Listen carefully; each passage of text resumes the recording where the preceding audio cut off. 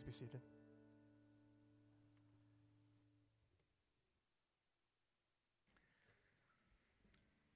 Will you turn in your Bibles to Psalm 32, and you'll need a Bible to follow along. So these brothers have some. They're going to make their way toward the back as they do. If you need a Bible, don't be shy about getting their attention and letting them hand you one of those.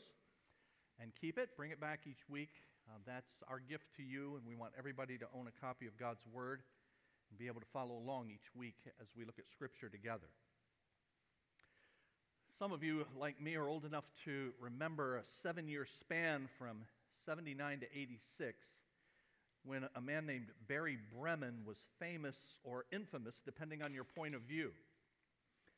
Bremen is the West Bloomfield native who, during those years, sneaked his way into venues from the NBA All-Star Game to the Emmy Awards. Now, when I say he sneaked his way in, I don't mean simply into the room or the arena, but on the court, on the field, on the stage. In February of 79, he put on a Kansas City Kings uniform, that's now the Sacramento Kings in the NBA, and he got onto the floor doing pregame warm-ups for the NBA All-Star Game at the Pontiac Silverdome.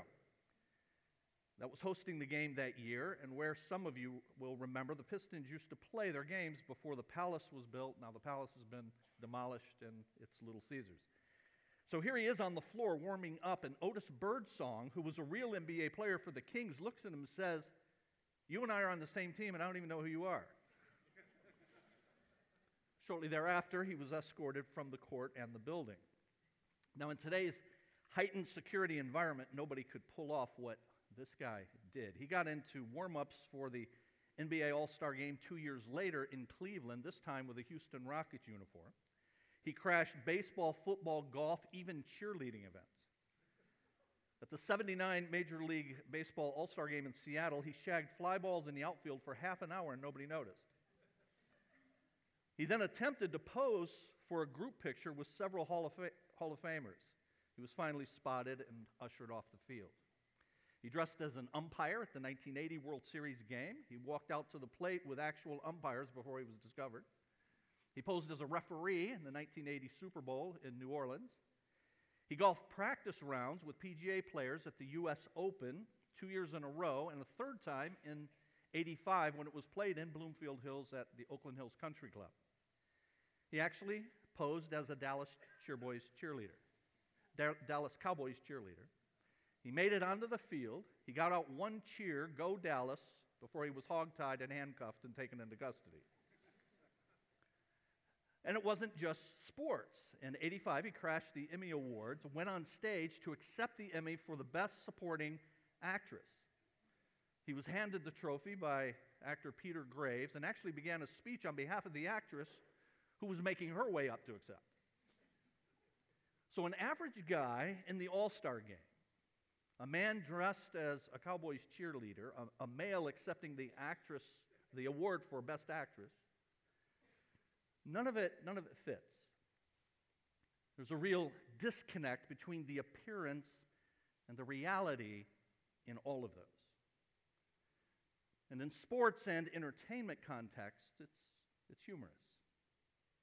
But you see, in the Christian life, the appearance and the reality are supposed to be consistent. So here's a disconnect that's not funny at all. A Christian who does not have the joy of the Lord. A Christian who is chronically miserable. You see, those are supposed to be oxymorons. A miserable Christian, a joyless Christian. After all, one of the fruits of the Spirit is, in fact, joy. But the fact is, they're all too pervasive in the church at large, including, if we're honest, for some of us. Year after year, you've professed to be a Christian, and another has gone by in which the joy of the Lord has eluded you. And so I ask, aren't you sick and tired of your misery? Aren't you tired of wallowing in self-pity and anger and bitterness? Do you long for the time when the reality and the appearance are, in fact, the same? When what we profess and what we possess have integrity. They are one. They're complete. they're whole.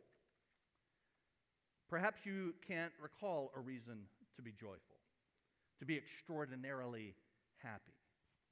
Well, let me help with that. Let's look at verse 1 of Psalm number 32. Blessed is the one whose transgressions are forgiven, whose sins are covered. Blessed is the one whose sin the Lord does not count against them, and in whose spirit is no deceit. The state of being that the Bible calls blessed, an overwhelming joy, an overwhelming gladness, is available for everyone who has a relationship with Jesus Christ. So let's pray now and ask the Lord to help us to see that as we look at His Word together. Father, thank you that we're here by your permission, by your appointment. We thank you for creating in us a desire to be here. I thank you for these friends and brothers and sisters who have arranged their schedules in order to now sit in your presence with your people, with your word open before us. And so, Lord, now we ask you in these sacred moments to instruct us. May we indeed be receptive, and may we leave this place better equipped, having understood you better, understood ourselves better, to then serve you as you desire and deserve. We pray in the name of Jesus. Amen. You should have received an outline when you came in, as each week. And I say, first of all, that the blessed person is one who has a personal relationship with God. Psalm 32 is a psalm of instruction, as indicated by the Hebrew word maskil in the superscription. Just before verse 1, you see that there. It's a psalm of David, a maskil. That's a word that means the giving of instruction. It's the first of 12 psalms with that title, and in this one, the instruction is about our relationship with God, how it started and how it progresses. In particular, this psalm instructs on how the blessing that comes from knowing our sin has been dealt with, so we no longer hide it, but bring it into the open with God. David, who wrote this psalm, knew what it was like to try to hide his own sin, because he had, in fact, done so, having sinned grievously by committing adultery and then covering it up by arranging to have the husband of his mistress killed. He was confronted about it, and God used that confrontation to convict David, who then responded, as believers ultimately do, by confessing his sin and restoring the intimacy of their relationship. Not restoring the relationship itself, which, if we belong to the Lord, we already have, but the closeness of that relationship, which unconfessed sin hinders. Psalm 51 tells us about David's confession, and this psalm tells us about the results of that confession. In Psalm 51, David said, by way of a vow, I will teach transgressors your ways, so that sinners will turn back to you. So I, David, have gone through this. I am now in Psalm 51 confessing, and I want to be used to teach others. Turn back, like David himself did. And this Psalm 32 appears to be David's fulfilling of that vow to instruct others to do likewise. And it starts with remembering the personal relationship that we have with God to begin with. Now, I say that because verses 1 and 2 use terms that point back to when we first came to the Lord.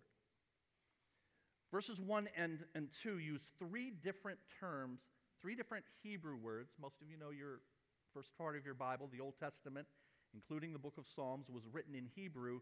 And verses 1 and 2 use three different Hebrew terms for sin.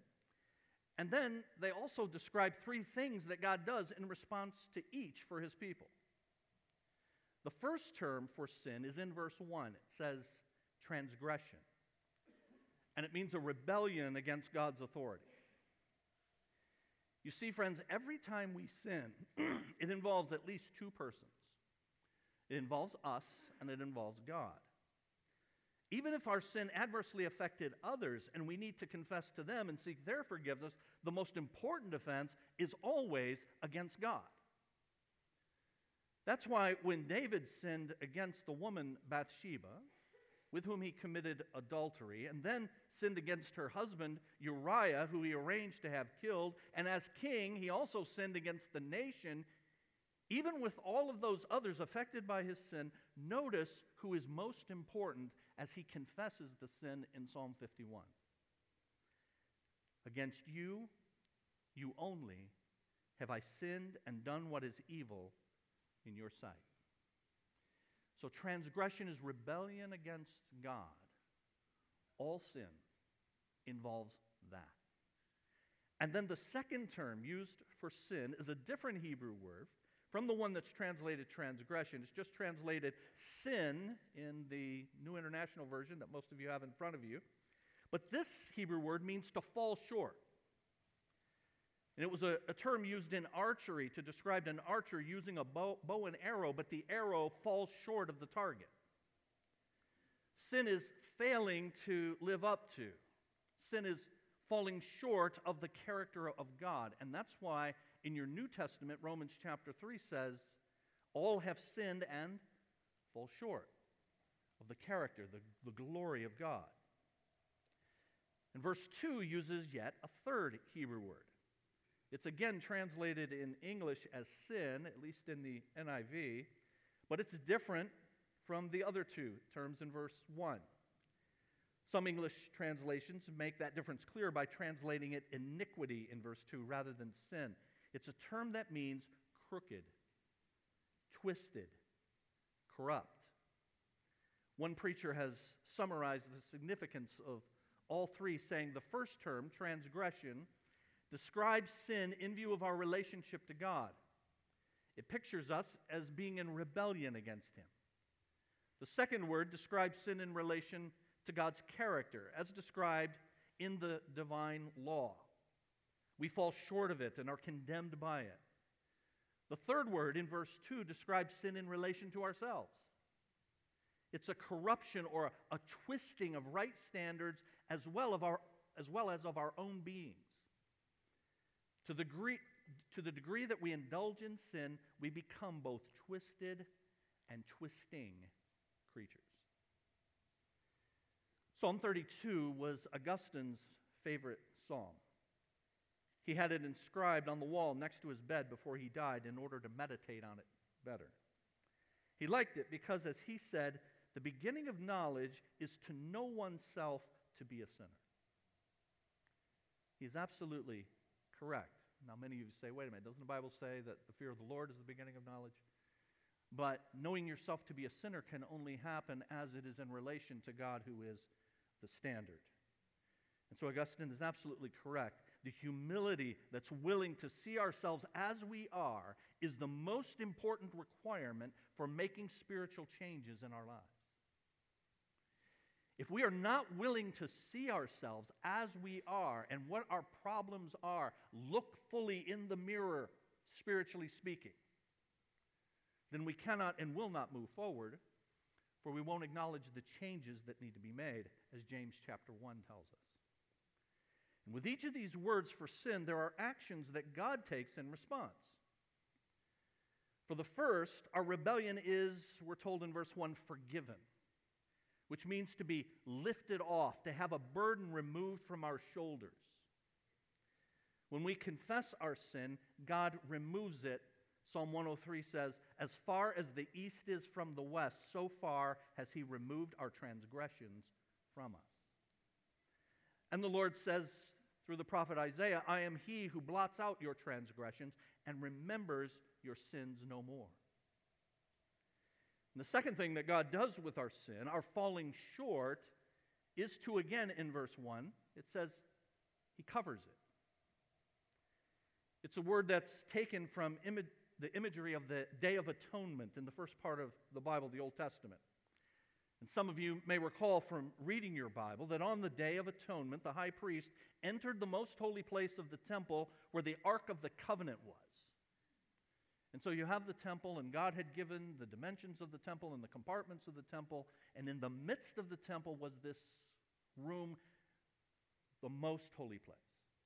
And in the most holy place was this box, the Ark of the Covenant. And God had said exactly what was supposed to go on it and what was supposed to go in it. And on it was this lid. There were two angels, cherubim, signifying the presence of God there. And there was this lid over it, on which the priest would enter once a year, the high priest, and sprinkle the blood of a sacrificed animal. That lid was called the mercy seat. And it came between the presence of the holy God above the ark and the broken law of God that was contained in the ark itself, the tablets of the law. And so it covered the broken law, shielding the sinner from God's judgment. The covering with the blood on it turned aside God's wrath against sin by covering it for us. And we see that applied in the New Testament to the Lord Jesus Christ in Romans chapter 3, where we're told God presented Christ as a sacrifice of atonement, of covering, our mercy seat. The theological term is our propitiation. God presented Christ as a sacrifice of atonement, or covering our mercy seat, through the shedding of his blood to be received by believing, by faith. The third word for what God does with our sin is actually what he does not do with it. In verse 2, we're told he does not count this corruption, this twistedness against us. This is who we are. This is our nature, corrupted by nature, twisted. Thanks be to God, he does not count that against us.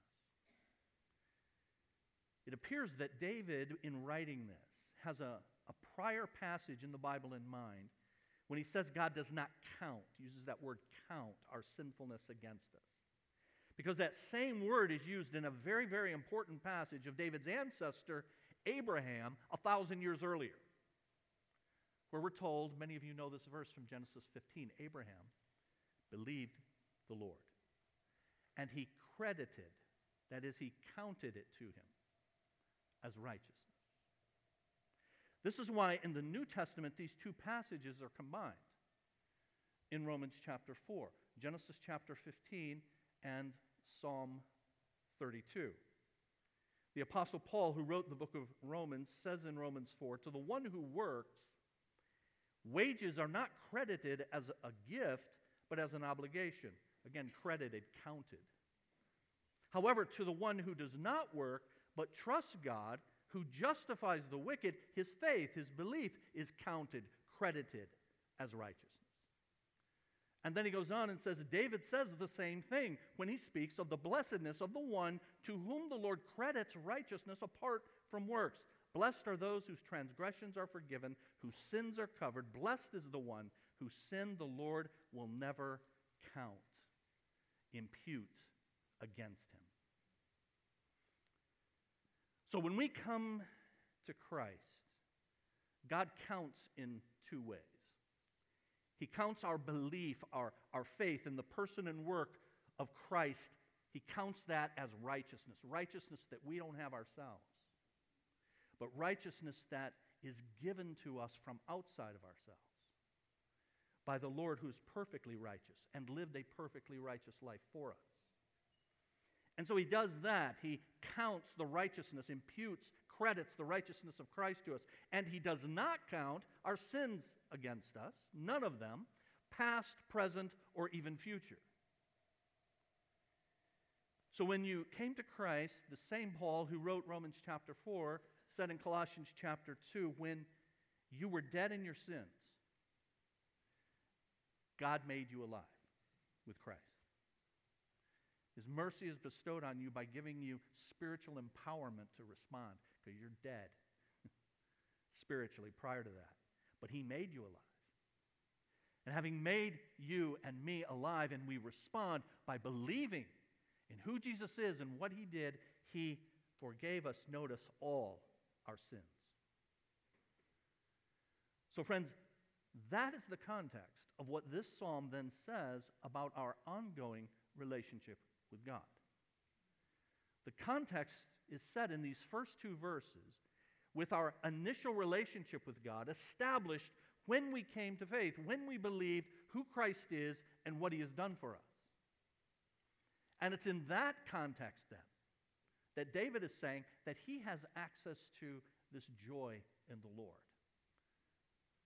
If you have come to Christ that way, and he has forgiven all of your sins, and he refuses to count your sinfulness against you, and he has given you the righteousness of Christ, do we not have every reason to join with David in joyfulness before the Lord? So the blessed person is one who has, first and foremost, a personal relationship with God, and I say in the outline, an open relationship with God. Because we have been given his righteousness and forgiveness, we want to live for him and please him and put away anything that hinders that. In fact, when we hold on to any such habit, struggle, sin, if we belong to the Lord, then we are restless, we are unsettled, and sometimes worse, as David was. An open relationship with God avoids then, I say in the outline, the misery of guilt. And David had this misery. Verse 3. When I kept silent, my bones wasted away through my groaning all day long. David was adversely affected physically and emotionally because spiritually he was not right. He was hiding his sin rather than being open about it. And because he was God's child and so had God's Spirit, he was miserable. He says why he was affected as he was in verse number 4. Because, verse 4, for day and night your hand was heavy on me. My strength was sapped as in the heat of summer. God convicts us of our sin for the good purpose of moving us to deal with it and to restore the intimacy of our relationship with him. Again, not the reality of the relationship, but rather the intimacy, our fellowship with God. If you belong to God, your sin makes you miserable. And you should consider that a good thing that you're miserable when you sin. Because it's a good God chasing you down. It's a God who loves you, chasing you down. As one called him, the hound of heaven is coming for you. Because you belong to him. So consider it a good sign that you care about your sin and you want to be rid of it.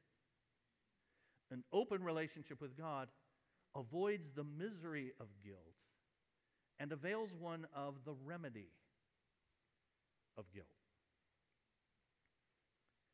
When confronted with our sin, we as God's children do what David did, and we pursue an open relationship with God. Verse 5, then I acknowledged my sin to you and did not cover up my iniquity. I said, I will confess my transgressions to the Lord, and you forgave the guilt of my sin. Verse 5 is the longest verse in this psalm because the focus is on it.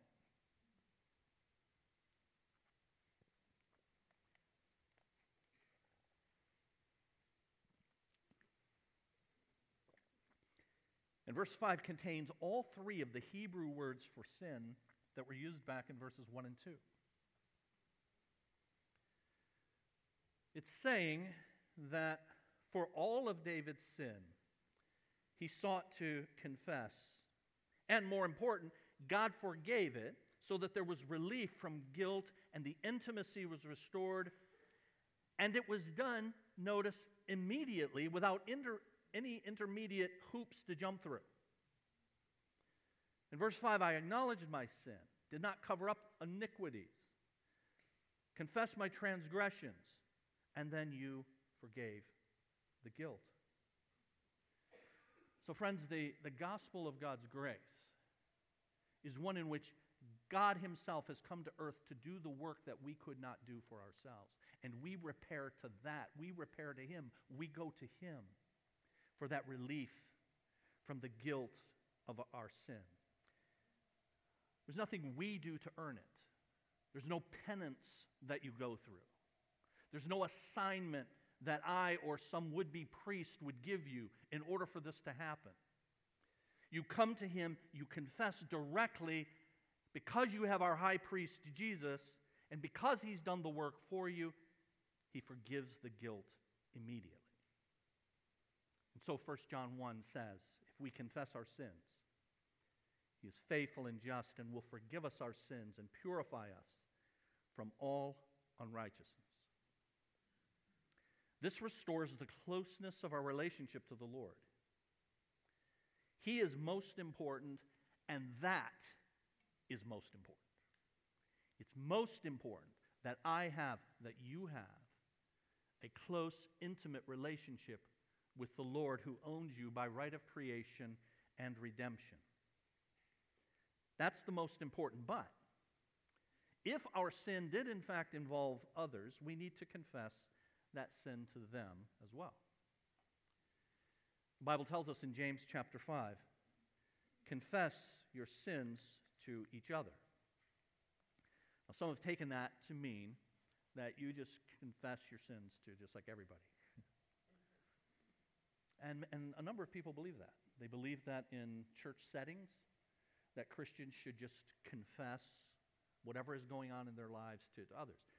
Now, to unburden yourself, to get help from other brothers and sisters, if you want to talk about the struggle that you're having, then of course you are welcome to do that. But there's no obligation to confess sin to people who were not involved in the sin. But when the sin does involve others, as it often does, then we have an obligation, yes, to confess to the Lord, but also to confess to them and to seek their forgiveness. I've noticed that many find this, going to other people, to be more difficult than confessing to the Lord, which shows a bit of practical atheism.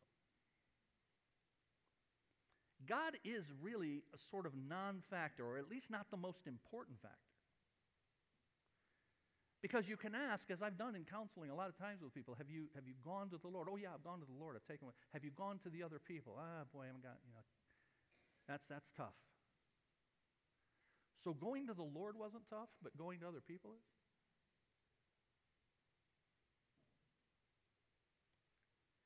God is, in effect, this kind of non-factor, or at least not the most important factor. Other people and what they think or will think about us apparently are.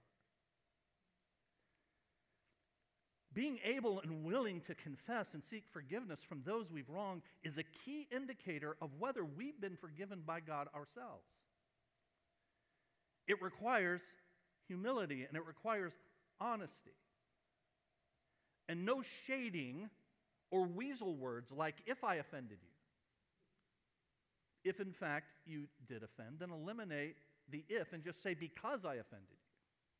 When I, and then name what you did. I'm asking you to forgive me. Or, because I've harmed you, when I failed to fill in the blank, I ask you to forgive me. Christians are supposed to be able to do this. There's a very helpful ministry called Peacemaker Ministries. And for years, they have done very good work on interpersonal relationships among Christians and how to reconcile broken relationships. We have a book in our resource center called The Peacemaker.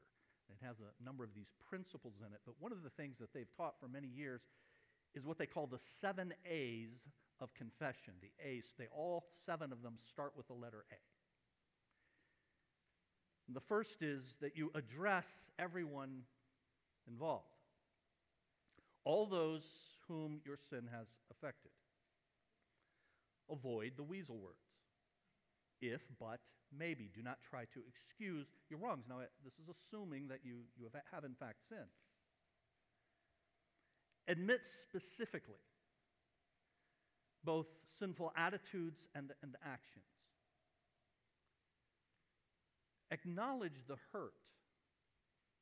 Express sorrow for hurting the other person and the consequences that has had on them. Let them know that as best you can, you're seeking to empathize with that. And accept the consequences. It might be that you need to make restitution, depending on the offense. But notice number 6 here, alter your behavior. See, what many people do, and I've noticed this over the years in counseling folks, they use this acknowledge, confess, a word that in the Bible means to say the same thing. Confess means say the same thing that God says about it. And so they acknowledge it. They say, will you forgive me? And then they say, okay, let's let bygones be bygones. Meanwhile, you've got a person who's been harmed here. And that harm doesn't necessarily go away. They can grant you forgiveness, and they should. But there is still the harm, and you need to show that you recognize those consequences and seek not to have it happen again. Alter your behavior. But what happens is, people go through these motions, they exchange these words, let's now let bygones be bygones, and then go and do it again. And then do it again. And do it again. And so the person who is the offended party is being harmed over and over and over again without a change of attitude or actions or an acknowledgement that such needs to happen. Hey, I said I was sorry. Hey, I asked forgiveness. When are you going to get over it? You see, friends, this process between us needs to be transformational rather than transactional. Transactional means I go through the motions. Transformational means I'm doing this and I'm seeking to cooperate with the Lord in the way He says in His Word for me to overcome this, mostly for His reputation, but also for your benefit. So why did David cover? Why do we cover rather than confess? The main reason that we do this is because we have not fully appropriated and applied the implications of the gospel of grace to our lives. And here's why I say that. You see, we still, in the recesses of our minds and hearts, think that we somehow have to earn our position before God. And to the extent you think that, you can only admit so much stuff. Because then I got more and more stuff to make up for. And it's on me. And so you don't want to deal with the reality. But here's the beautiful thing about the gospel of grace. Jesus Christ has dealt with it for you. So you don't have to cover up your sin because Jesus has covered your sin with His blood. And if you believe that, it gives then a confidence and a boldness and an openness to be able to acknowledge, to confess, to say the same thing that God says about it.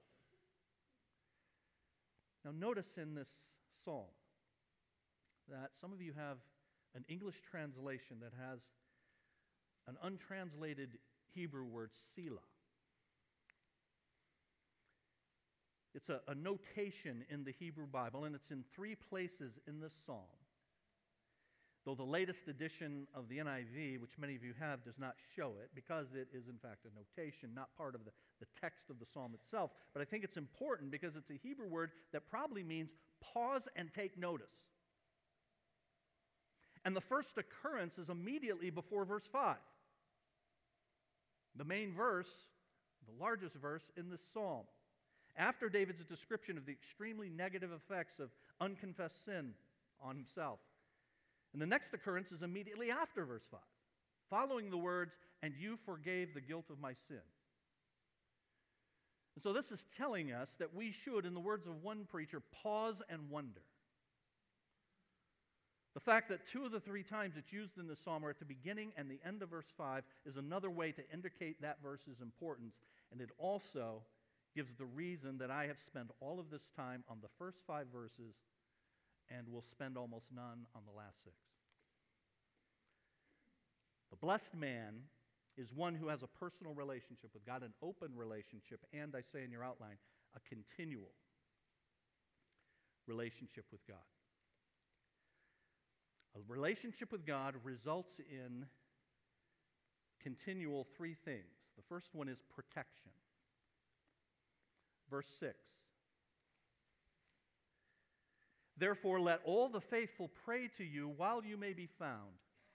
Surely the rising of the mighty waters will not reach them. You are my hiding place. You will protect me from trouble and surround me with songs of deliverance. So David summons everyone in verse 6 to do as he did. You remember that in Psalm 51, he had vowed to teach others what he had learned. And so he says here to demonstrate the genuineness of your relationship to God by confessing to him now, before judgment. And all of those who have that genuine relationship will be spared from that judgment. That's what he's saying in those verses. A relationship with God results in protection from ultimate judgment, and also continual counsel. Verse 8 says, I will instruct you and teach you in the way you should go. I will counsel you with my loving eye on you. God here is promising to guide us and watch over us so that we are not overtaken by the sin that we've confessed and that we want to forsake. So confess to him willingly, not by compulsion. Verse 9 says, do not be like the horse or the mule, which have no understanding, but must be controlled by bit and bridle, or they will not come to you. You should come willingly, not under compulsion. Many are the woes of the wicked, but the Lord's unfailing love surrounds the one who trusts in him. A continual relationship with God gives continual protection and counsel, and lastly, that joy that I spoke about at the beginning. The psalm ends in verse 11, rejoice in the Lord and be glad, you righteous. Sing, all you who are upright in heart. Dear friend, you and I, if we belong to Jesus Christ, have every reason to carry out what verse 11 says. A joyless Christian should be an oxymoron. A miserable Christian should be an oxymoron.